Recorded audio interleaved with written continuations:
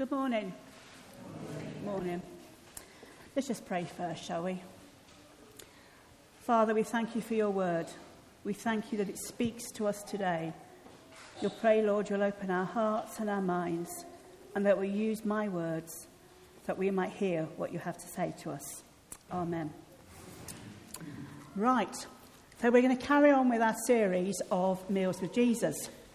But first of all, I've got a question for the children. Anybody tell me what book this picture comes from?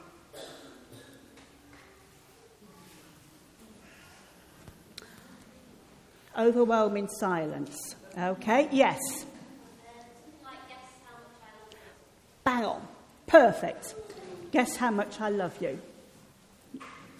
Now, this is a story, not surprisingly, about love.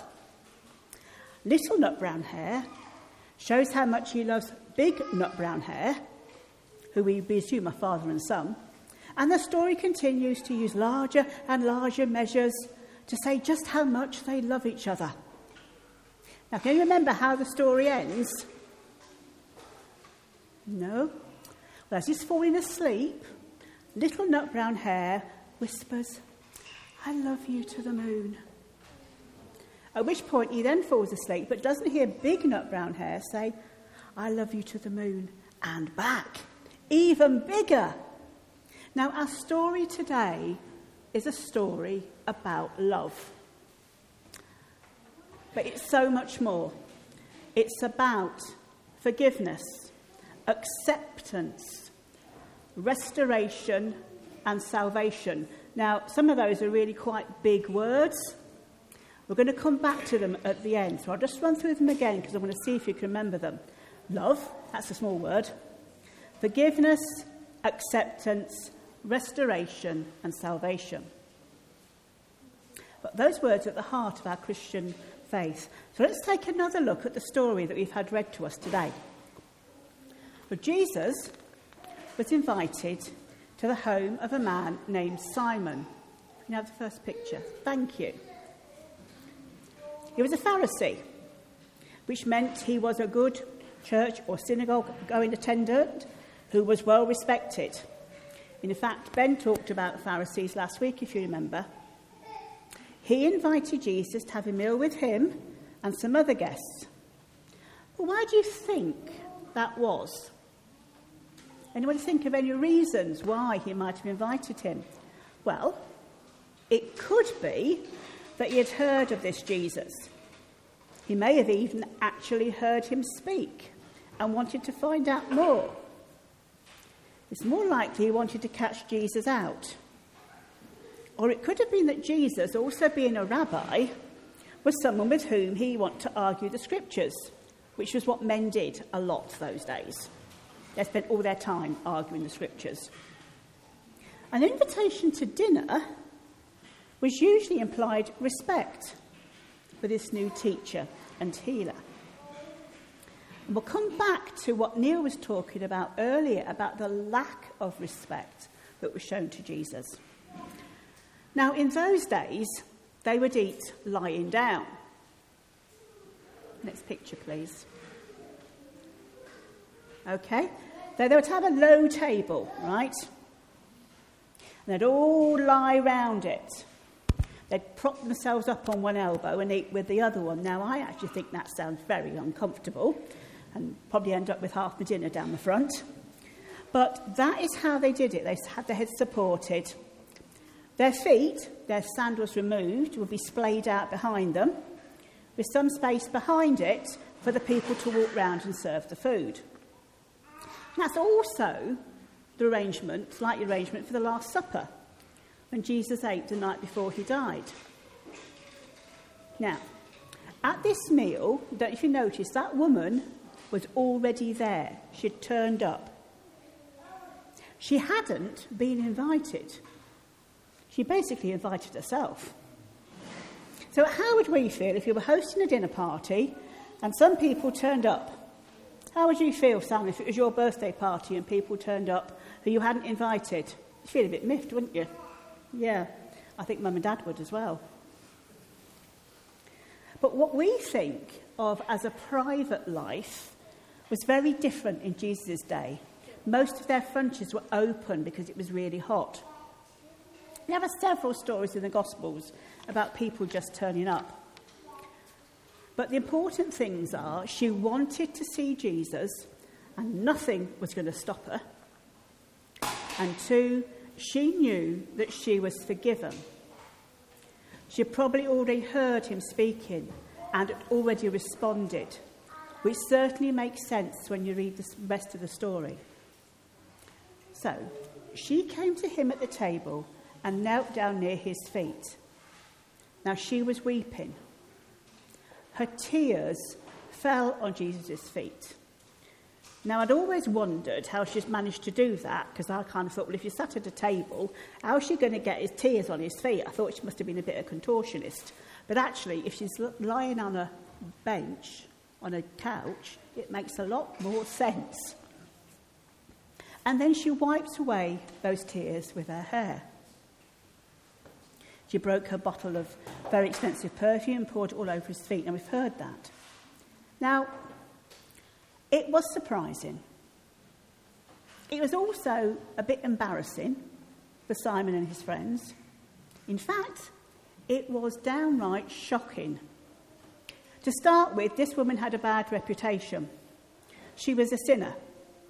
Everybody knew it. Now, we're not told why she was a sinner. The assumption was that she didn't have very good morals. But lots of people are called sinners in the Bible. If you remember last week, Levi was called a sinner. In the eyes of the Pharisees, anybody who broke any of the laws was also a sinner. But then she did something that was really, really unacceptable. As we have heard, she untied her hair and used it to dry his feet. Now, it's hard in our Western world to understand just what a taboo this was. It was never, ever done. Even to this day in the Middle East, women are still expected to cover their hair. Or in Orthodox Judaism, women still cover their hair, sometimes with a scarf, and sometimes, would you believe, with a wig, so that the hair that they're seen isn't actually their hair. But they cover their hair even to this day. In Jesus' time, if a married woman uncovered her hair in front of anybody but her husband, she could be divorced. Simple as that. And as for actually touching a man who wasn't your husband, well. And this was in front of the Pharisees and the other townspeople? My goodness. No wonder Simon was not happy. He felt that his standing had been besmirched. You know, he was a Pharisee. He was really important. And he thought, if Jesus knew what this woman was like, he would tell her to go away. In other words, if you really are a prophet, Jesus, you would say something. You would do something. It's interesting, though, it's Simon's house and he doesn't ask her to leave. But the point is, Jesus did know what this woman was like. He knew everything about her, including every bad thing she had ever done. Jesus knows every bad thing we've ever done. And he didn't push her away. He didn't tell her to leave. He doesn't push us away. He welcomed her because he knew what was really happening in her heart. Jesus knew that this woman massively loved him. It wasn't mushy. It wasn't hearts and flowers. It was a thankful love. She knew Jesus loved her and welcomed her, even though she'd done some awful things. She knew she was a sinner. She understood that. And she knew she needed a saviour. She knew she needed Jesus. Do we? Do we know we need Jesus? Now, In response to Simon's criticism, Jesus did what he often did. He told a story, a parable. Now, it's a story about two men who had borrowed money from a moneylender. One person owed a lot, one person owed a little, but the moneylender forgave them both when he couldn't pay the money back. And Jesus asked Simon which of them will love him more. Well, it's pretty obvious, really, isn't it? Simon, I think, grudgingly responded. Now, when we had the reading, it was, I suppose, the one who had the greater debt. I think he probably said it like, well, I suppose the one who had the greater debt, because he didn't like to face up to it. I'm sure Simon and the others around the table were feeling a little uncomfortable at this point. Jesus was obviously making it clear that they were just as much in need of forgiveness as this woman. Now, Neil mentioned earlier about the fact that Jesus had not been shown the respect that any visitor to a house would have been expected. And it runs through it in the reading. His feet weren't washed, he wasn't offered a kiss, he wasn't anointed with oil. Why do you think, children, why do you think that having your feet washed was so important? Anybody know? Well, it was normal in Middle Eastern culture to have a servant or a slave wash your feet. In fact, most homes had a bowl of water as you came in. So, thanks, Helen. Well, in those days, they wore sandals, right?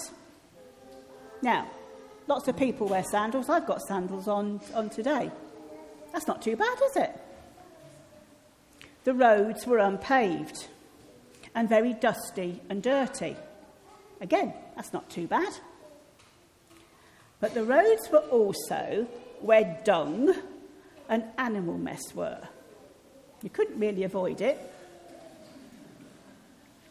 And don't forget, whilst the Romans had a sewage system and the big cities did have some form of drainage, most places didn't.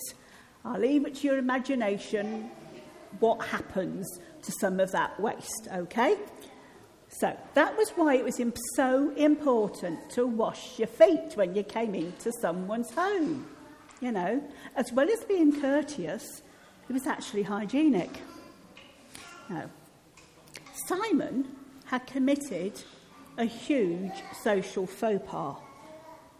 Or he was being deliberately rude and offensive. Whatever the reason, Jesus points it out to him. Now, if you've been invited to one of these meals that Neil was talking about, and you've been treated, as Neil explained, would you then turn to your host and say, well, I didn't think you treated me very well. I've come to this meal and I thought you were really horrible.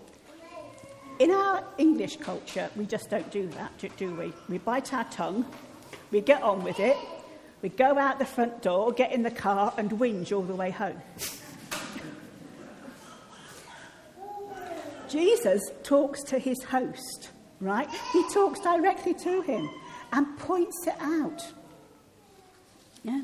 Now, Kenneth Bailey, who is a really excellent commentator on the Middle East at the time of Jesus, points out the woman had probably gone to anoint Jesus with her oil because she knew she'd been forgiven and she wanted to show him respect and anoint him because kings were anointed.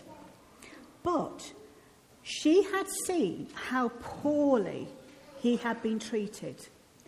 In fact, how offensive it had been. And that's why she wept.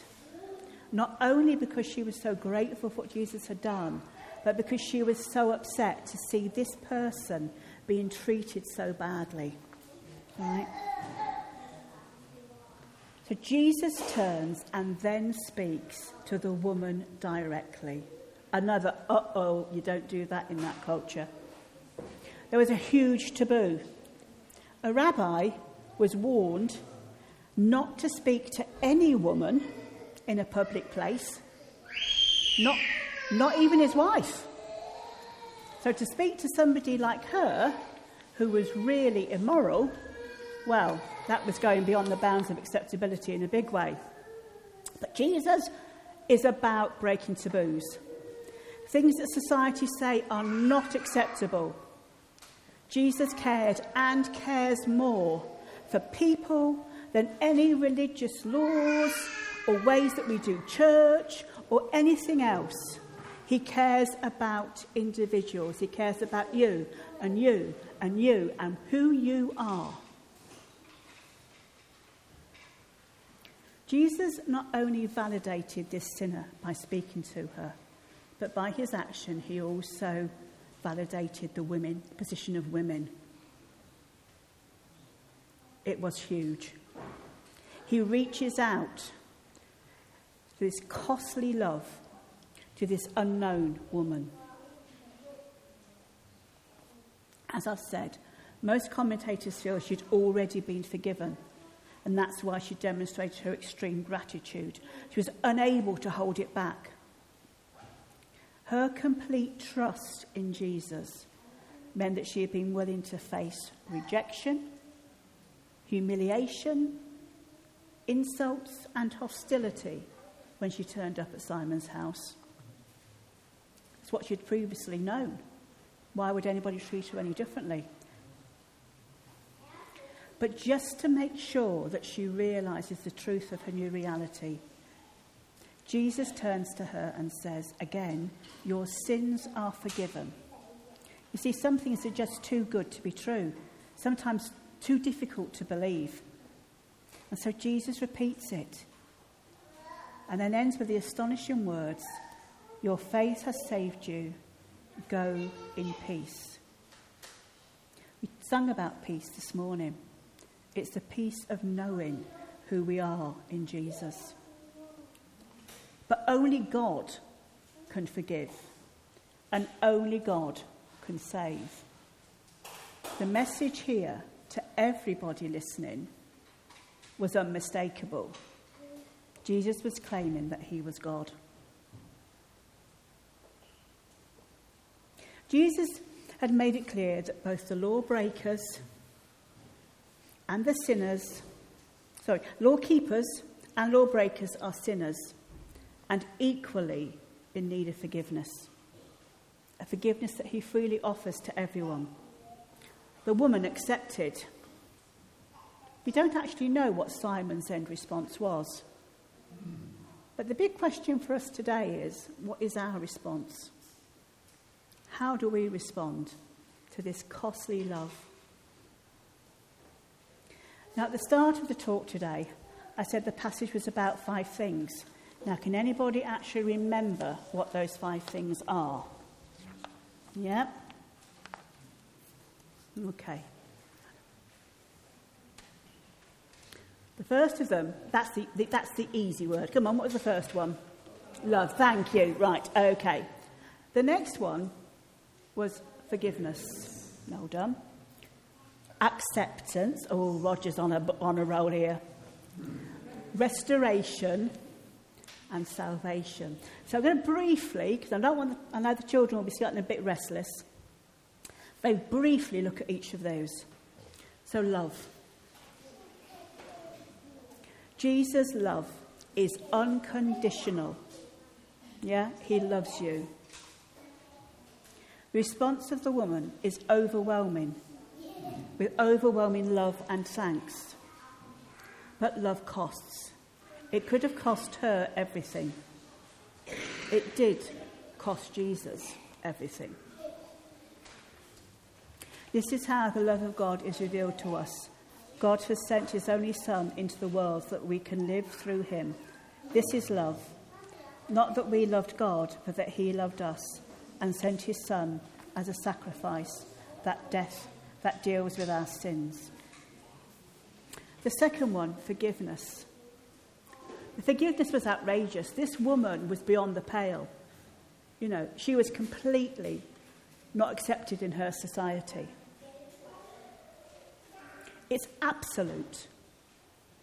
You know, Your forgiveness by God is absolute. And as we can see from the woman, it's life transforming. It transforms who we are. Jesus asks us to bear with each other and forgive one another.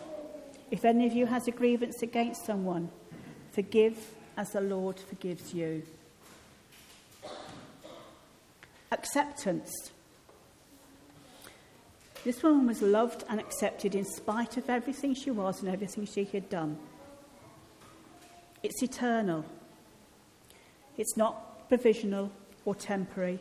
And I've written this down, but my favourite passage in the Bible is from Zephaniah 3:17, where it says that God delights over you with singing. He loves us. Jesus received the woman's care in spite of the societal norms.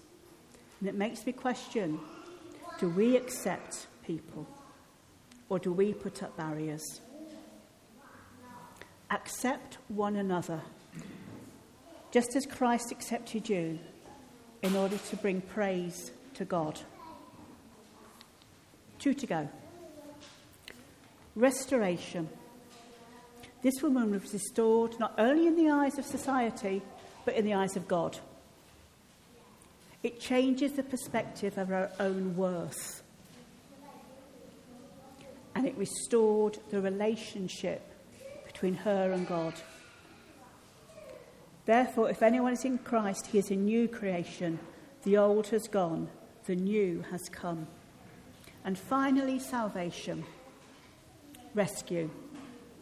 Saved from sin and its consequences. It's by grace, through the work of Jesus. For God did not appoint us to suffer wrath, but to receive salvation through our Lord Jesus Christ. He died for us, that whether we are awake or asleep, we may live together with him. There's a lot in that little passage. I'm going to finish with a question for everybody, young and old. Thinking about the story we have just heard, how would loving Jesus, because of his forgiveness, change your head, how you think, your heart, how you feel, and your hands, how you act? I'm going to give you 2 or 3 minutes together to talk amongst yourselves, then I'll end with a prayer. So, how would loving Jesus because of his forgiveness change your head, how you think, your heart, how you feel, and your hands, i.e. your actions? 2 to 3 minutes.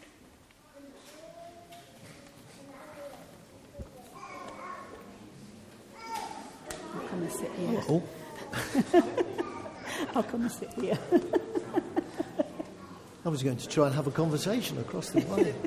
I hope I'm turned on. Hearing, Neil. I'll turn my mic I'll put it on the mic and then everybody will hear. Yeah, it has to change it. Well, if it doesn't change...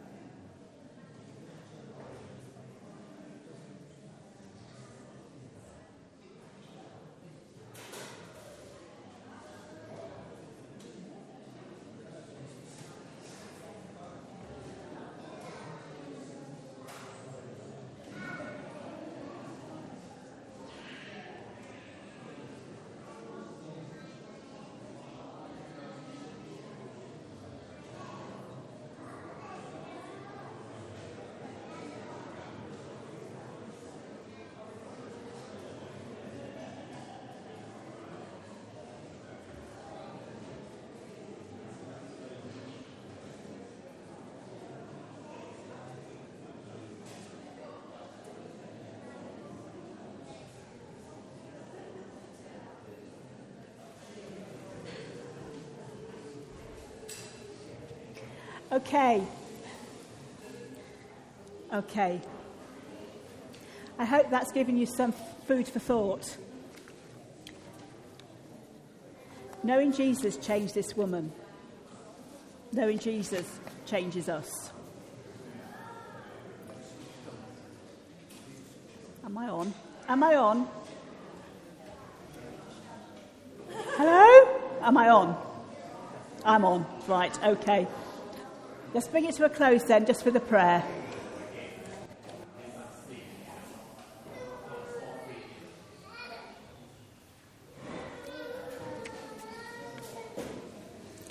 Father, we thank you for Jesus and his great love. We thank you for forgiveness.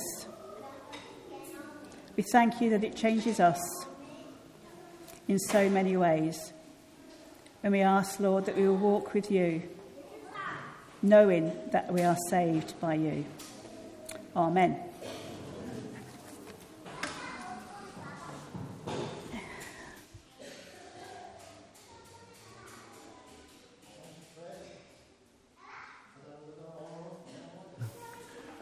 Are we all right? Brilliant. Thank you very much, Claire. I wonder what you said. I'm not going to ask you.